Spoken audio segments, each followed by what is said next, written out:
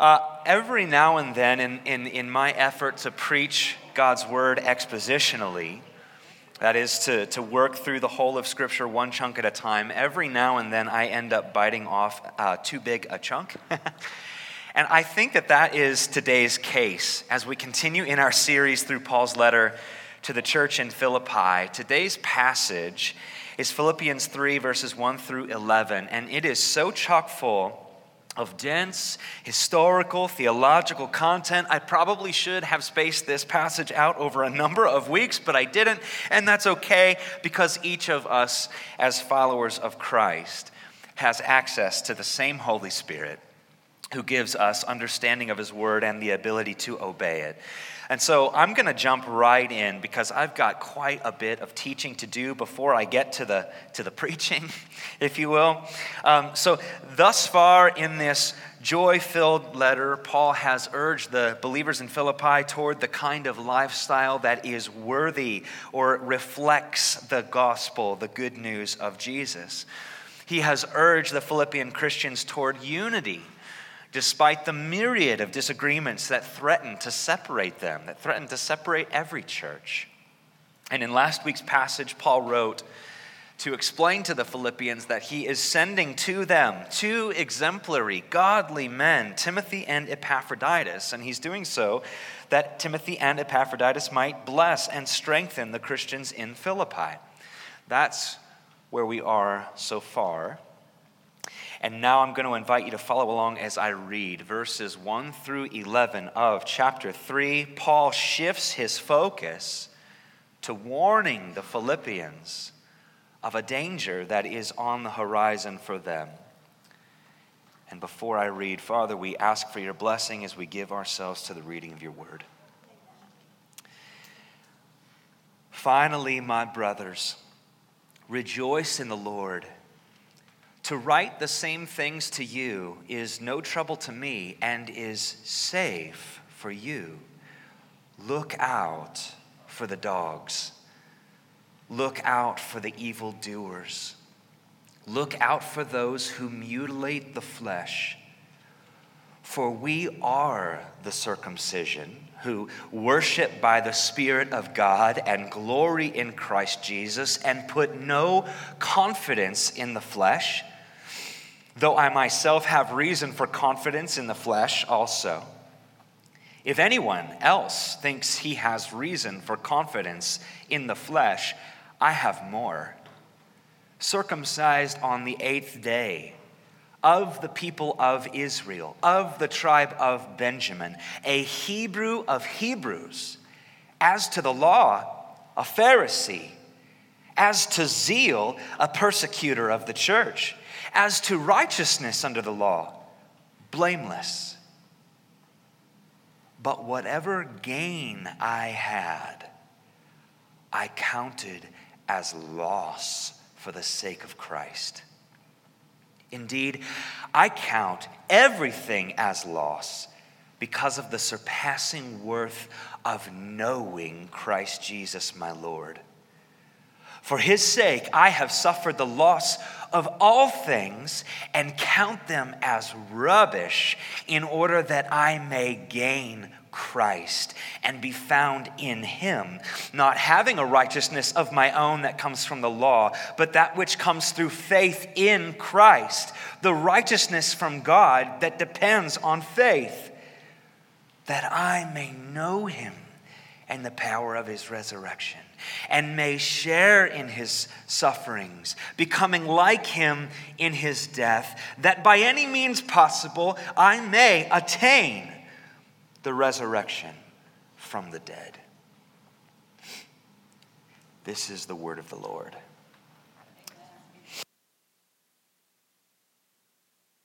So you might agree now that I've bit off a bit too big a chunk. There's a lot here. I'm going to begin this morning with a really lengthy introduction.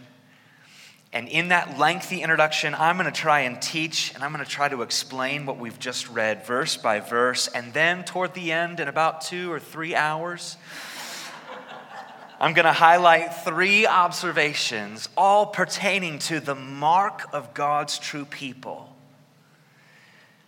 beyond the marks of our ethnicity, beyond the marks of culture, beyond the marks of our denomination or our distinct theological convictions, there exists a mark of God's people, and we see it. We are told it in this passage.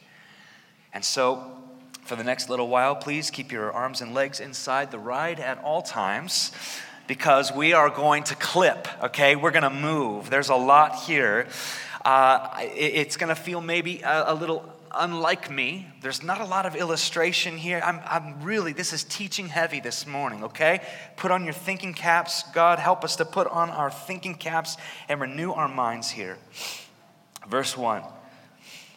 Finally, my brothers, rejoice in the Lord. To write the same things to you is no trouble to me and is safe for you. Paul starts by telling the Philippians, I'm about to tell you something that I've told you before. But here's the reason why I'm repeating myself. It's for your safeguarding. It's to keep you safe. I want to warn you of a danger that is on your horizon. Verse 2, look out for the dogs. Look out for the evildoers. Look out for those who mutilate the flesh. All three of these warning statements are aimed at one particular target, a group of false teachers who are seemingly beginning to infiltrate the Philippian church. These are probably the same breed of false teachers who'd already infiltrated the church in Galatia, known as the Judaizers. The Judaizers are the dogs Paul is here referring to, and we need to understand Paul's vision here is not some cute litter of domesticated puppies. He's talking about a mob of these mangy, feral dogs, the kind that we keep our kids from. Okay? Look out for the dogs. Look out for the evildoers. And then here, this third warning gives us a better idea of whom Paul is talking about. Look out for those who mutilate the flesh. He's not talking about a group of zombies. I know that's a big thing right now in 21st century America. He's not talking about a group of mad scientists who are going around Frankensteining each other's bodies of people together, all that. He's talking about a group of actually very devout Jews who are intentionally traveling around to the specifically Gentile churches, the churches that are almost completely comprised of Gentiles, that is, non-Jews, such as the church in Philippi. That's whom the Judaizers have come to. And they're coming to these churches. They're claiming to be followers and teachers of Christ. But if I were to summarize their message quickly, it might sound like this. Greetings, Philippians. We're glad to be here. But in order for you non-Jewish believers to truly be counted among God's beloved people, well, your males must be circumcised according to the law of Moses. Now, if you're unfamiliar with the story of the Bible, this might sound out of left field, but it's not. It's not at all. In Genesis 17, God commanded Abraham, the father of Israel, to be circumcised as a mark of a covenant. And if we were to summarize that covenant, it might sound like this. Abraham, God said, you don't yet have any children, but I'm going to bless you. And I'm going to multiply you into a multitude of nations. You're not going to procreate all these little offspring on your own. I'm going to do it through you by my promise. But in order that you and your sons might remember that it was me, not you, who made you my people and brought forth from you a multitude of nations, in order that you would remember that, I want you to circumcise your foreskin. And here's why. I want that mark of circumcision to serve as a constant reminder to you when you bathe, when you change your clothes, when you go to bed with your wife. I want that mark of circumcision to serve as a constant reminder of who you are and how you came to be my people, not by your own doing, but of my doing, my promise. That's a rough summary of how and why God gave the mark of circumcision to Abraham and the people of Israel. And hopefully now, with that quick little summary, It might help us to understand why these Judaizers here in Philippi are expecting the Gentile Philippians to be circumcised. But there's more going on than meets the eye.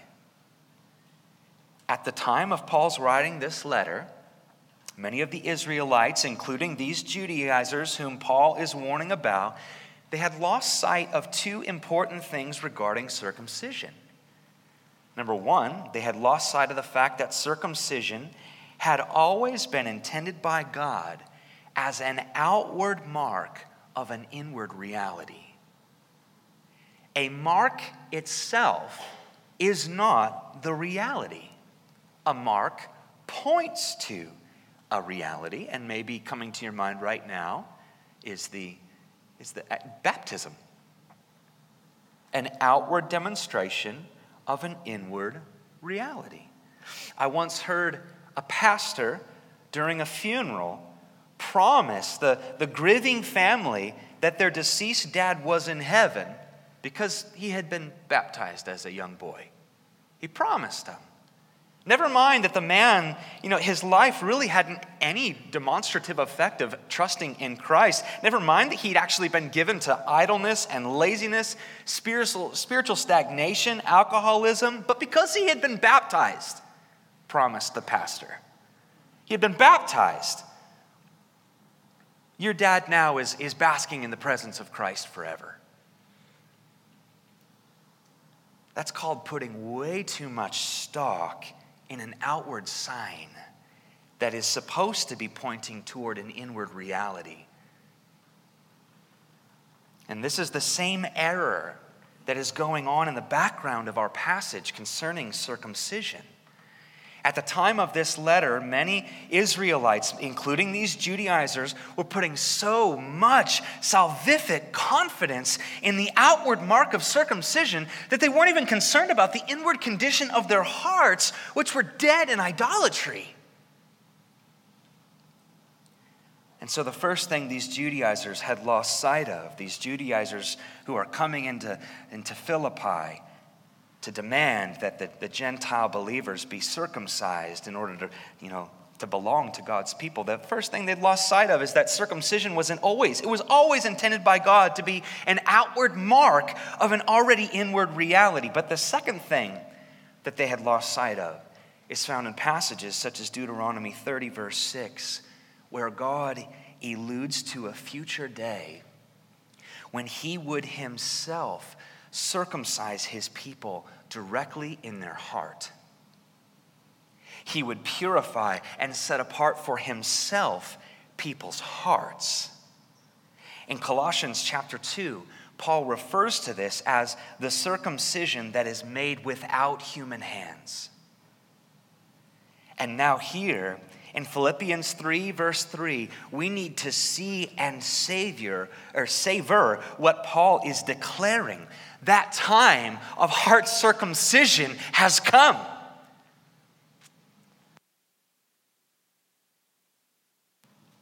And this is why he says it this way. For we are the circumcision. He writes to the Gentile believers in Philippi and to us. We are the circumcision.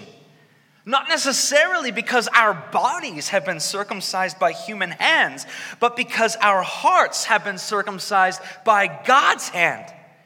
And because of this heart circumcision that we've received from God, we now, second half of verse 3, we now worship him by the Spirit of God. We glory in Christ Jesus. And we put no confidence in our flesh. Do we hear what Paul is saying? This is the mark of God's true people. This is how you know whether you are a male or a female, whether you are a Jew or a Gentile, whether you are accustomed to the customs of the Jews or not. This is how you know that you are the circumcision, the people that truly belong to God and are counted among God's righteous people. Number one, we worship by the Spirit of God. 2, we glory in Christ Jesus. And 3, we put zero confidence in ourselves, in our flesh. Now, together, these characteristics serve as the mark of God's people. And momentarily, I hope to circle back around to consider them, but I'm going to continue teaching and explaining the best I can through this passage. In verses 4 through 6, Paul then explains why he is the last person we would ever expect to downplay physical circumcision to a church of Gentiles and to us. If anyone had license to pressure the Gentiles towards circumcision, it was Paul.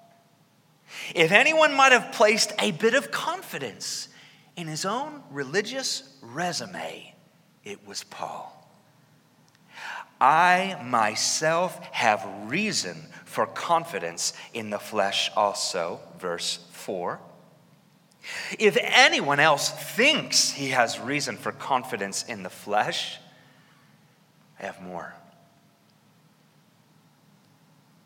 I'm getting ahead of myself. Verse 5, I was circumcised on the 8th day in accordance with the law of Moses. I'm not only of the people of Israel, notice, I'm of the tribe of Benjamin, a devout and loyal tribe. Actually, it was the tribe of Israel's first king. I am a Hebrew of Hebrews, and as to the law, I was a member of the strictest order, the Pharisees. Verse 6, as to my zeal, I used to persecute the Christian church, and I used to try to silence the very message I now preach, and I'm now preaching to you. And as far as righteousness under the law goes, I was blameless. In other words, I observed it to a T. If Judaism had a hockey team, I'd be its captain, right?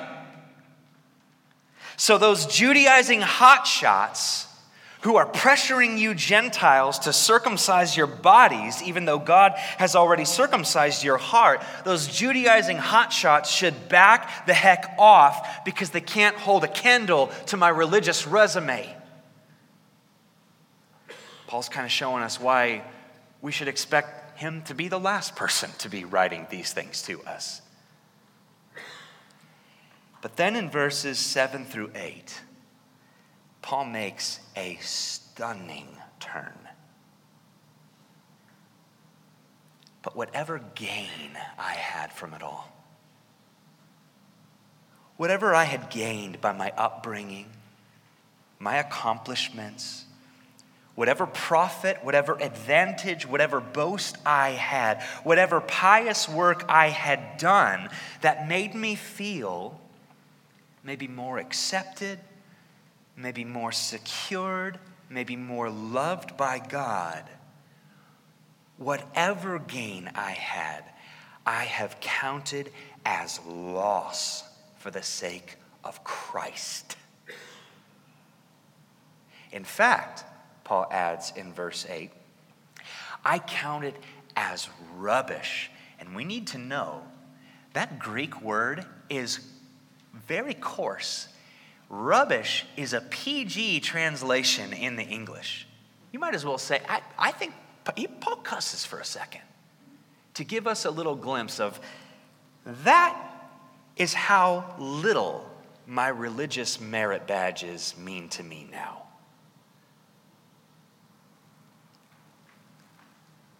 And then Paul closes in verses 9 through 11, essentially saying what his aim, his desire, his goal, it's to be found in Christ, not possessing a law-centered righteousness of my own, but possessing the faith-centered righteousness of God, that I may know Christ, verse 10, that I may know the power of his resurrection, that I may share in his suffering and in his death, and that I may attain the resurrection from the dead. What a glorious completion to a very climactic passage. And it is a passage, for the sake of time this morning, we're not going to be, and we're never actually able to tap out a passage on a Sunday morning. You know that. For the sake of time, we're not going to be able to go super deep in it this morning, but it's a passage that is worth our continued exploration and study. Maybe today when you get home, maybe tomorrow, or a day to come, it is worth that we really dig into this passage. But here is our takeaway for today. The mark of God's people.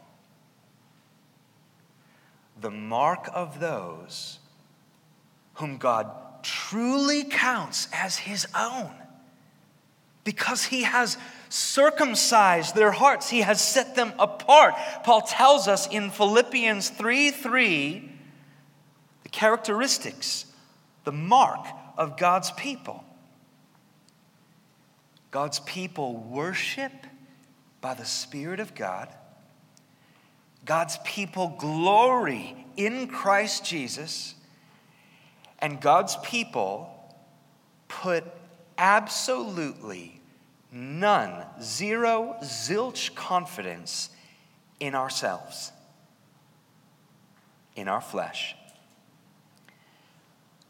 We'll look for the next few minutes at those three characteristics that make up the mark of God's people. If you ever wonder, if you ever wrestle, am I a believer? Am I one of God's people? Number one, God's people worship by the Spirit of God. So, when you sing,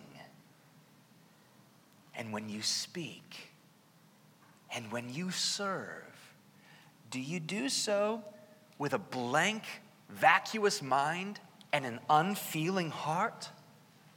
Or, when you sing, and when you speak, and when you serve, do you do so with your praiseworthy Creator God kindling your thoughts and gladdening your demeanor?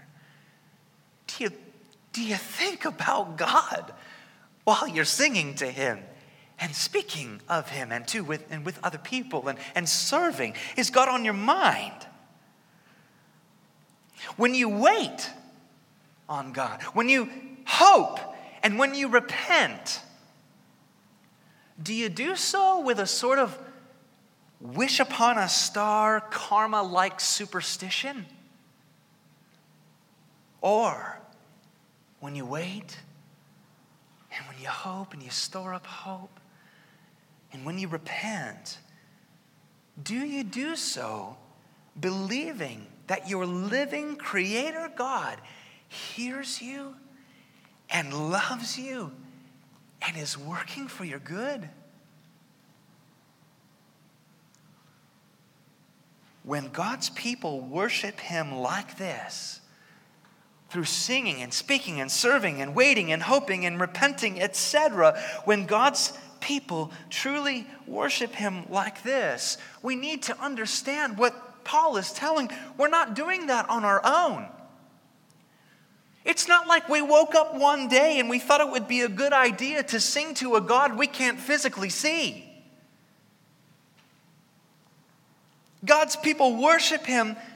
The only way that you are able to do so and that I'm able to do so is because the Holy Spirit has awakened and animated you to do so. 1 Corinthians 12:3 tells us, no one can even acknowledge that Jesus is Lord except by the miraculous enabling of the Holy Spirit. Do you acknowledge, is Jesus your Lord? Is he your king? Is he your master? Are you absolutely imperfect? And oftentimes, are you a train wreck of right? Yes, I am. I don't have it all together. But I believe that Jesus is my Lord. He's my master. He's my king. And when I serve him, and when I speak about him, and when I sing, yes, he's in my mind. Is he yours? God's people worship by the Spirit of God. We're only able to do these things and actually acknowledge him because of the Holy Spirit in us. In a moment, When we come back together, when our brother Ed comes forward and we get to be led in a song, when we get to sing, all I have is Christ together, can we just be blown away by the fact that the only way that we're actually able to truly glorify and acknowledge Jesus as Lord in this way is because God has circumcised our hearts and given us His Spirit? Can we just be blown away with gratitude?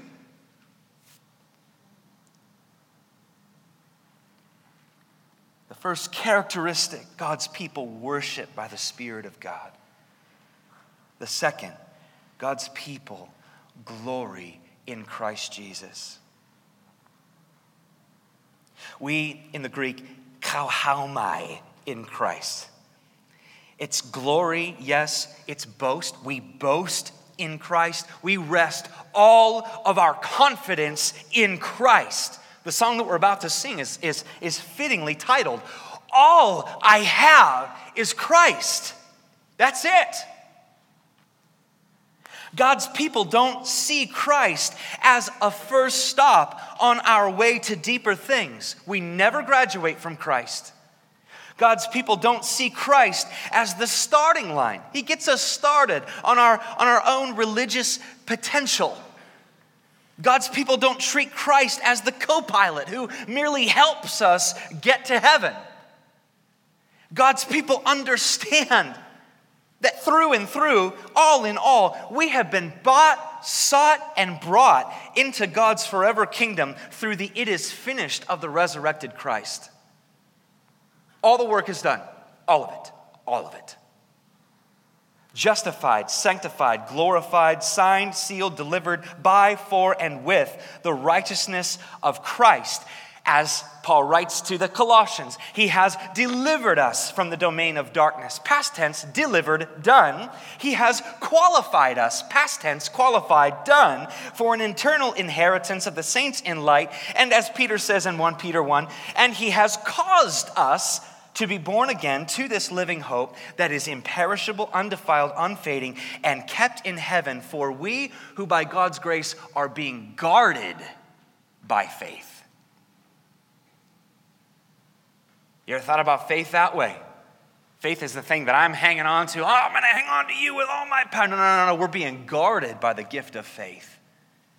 Because we are inhabited by the Holy Spirit as a gift from God. We are God's people. We are the circumcision. One pastor this week tweeted out, on our deathbeds, none of us are going to be comforted by our own obedience. We could have done so much more, and we should have sinned so much less. So on our deathbeds, our only comfort in life and death is Christ. His death for my sin, His righteousness counted to me.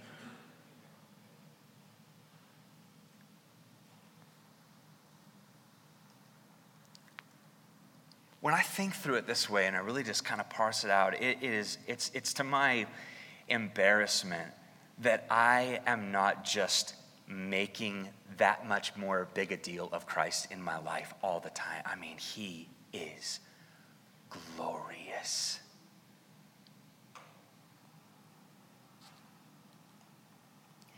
Lastly, number 3, God's people put no confidence in the flesh. The New Testament uses the term flesh in 2 ways. 1, to describe our physical bodies, yes, but 2, to summarize our sinful nature, our thoughts and words and actions that are bent away from God and toward ourselves. And it's that second use of the word flesh that Paul is using here.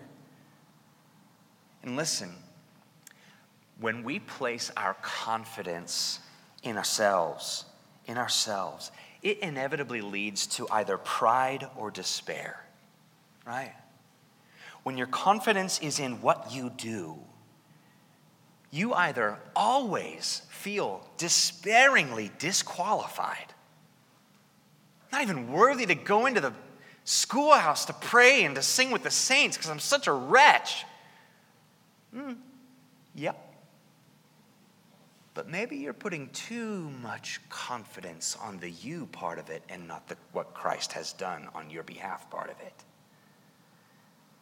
So either we're always feeling despairingly disqualified if we're so about ourselves, or we feel so hyper-qualified that we make everyone else around us feel disqualified. And that person is not fun to be around. And tell me if I'm ever that person. I'm prone toward that.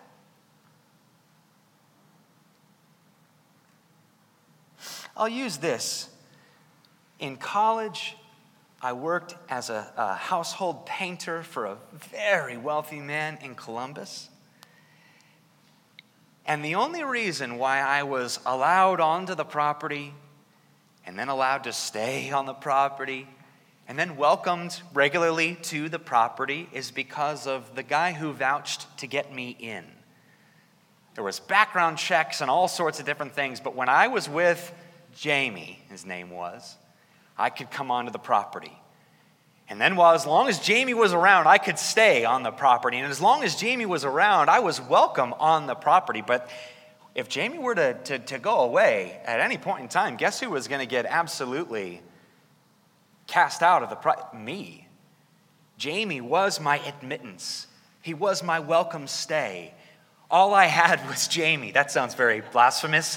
I don't mean it that way. He was the reason why I was not only welcomed in, but allowed to stay as long as I would like, as long as he was there. And it didn't even, and what I'm getting at, and maybe that illustration is dangerous because it might then encourage us, well, there's no effort that needs to go into the Christian walk whatsoever. No. Paul's already talked in earlier Philippians 2. Work out your salvation with fear and trembling, for it is God who works in you both to will and to work for his good pleasure. The gospel is not opposed to effort. The gospel is not opposed. In fact, it requires. There is this understanding. God's people, we are straining. We are striving toward the goal, the upward call of God in Christ. But there is no earning. There is no earning. Effort? Yes, should be. Earning? No. And all of us know what it's like to be around the person who's earning their way, right? We've all been to those churches before, right? Oh, I forgot my tie, and am I not like welcome in here? You've all been there. No confidence in ourselves, no boast in our accomplishments, because we know that even our best behavior does not earn our place, nor does it maintain our place in God's kingdom family. That is the essence, that is the thrust, that is the drive of what Paul is getting at here for the Philippian Christians who are being pressured to adopt an outward sign of something that God has inwardly done. This is the great climactic unfolding of all that had been alluded to in the progressive story of Scripture. It is glorious, and we ought to glory. All I have is Christ.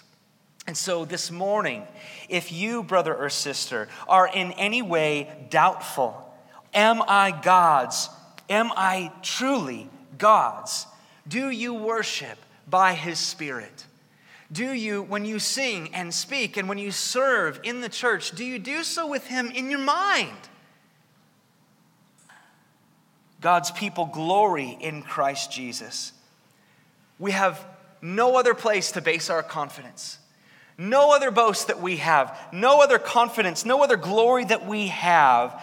We have been bought, sought, and brought into God's forever kingdom through the it is finished of the resurrected Christ. That is good news. And lastly, God's people put no confidence in our flesh. And I would love to be a part of a congregation of brothers and sisters who really write this on our hands, our rearview mirrors, our bathroom mirrors, all of it. Don't put confidence in what I'm doing. Put confidence in who He is and what He has awarded me. Jesus has awarded me through His death, burial, and resurrection by faith. And that we would then together glory in Christ, striving toward the upward call of God in Christ. make an effort to walk obediently, but not making that the basis of why we are gathered together and why we are accepted. Amen? So, very teachy, yes. Would you pray with me? And then we're going to sing. And let this be an opportunity for us to truly sing, to worship by the Spirit of God. We're going to sing together. Let's pray first. Father, this is a dense passage in your word, but I thank you, God, for even just the little nuggets of truth that we are able to extract in a short amount of time. And Father, all too often, I need to confess that all too often, I base my welcome in your presence based upon my performance. And you are not opposed. In fact, you expect obedience, but you are opposed to the earning of our place before you. None of us has earned that. We are all here by grace. So, Lord, I pray that you would now, in this time, that you would enable us by your Holy Spirit to worship you, to glory in Christ. And as we do, Lord, that we would be casting off all the little tidbits of what we feel we've earned and the things we've done that make us extra pleasing to you. There's no room for that here.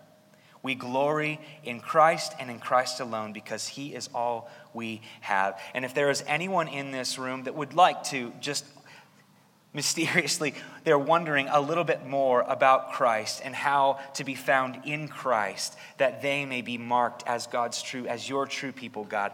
I'm here, Lord, help me to talk them through.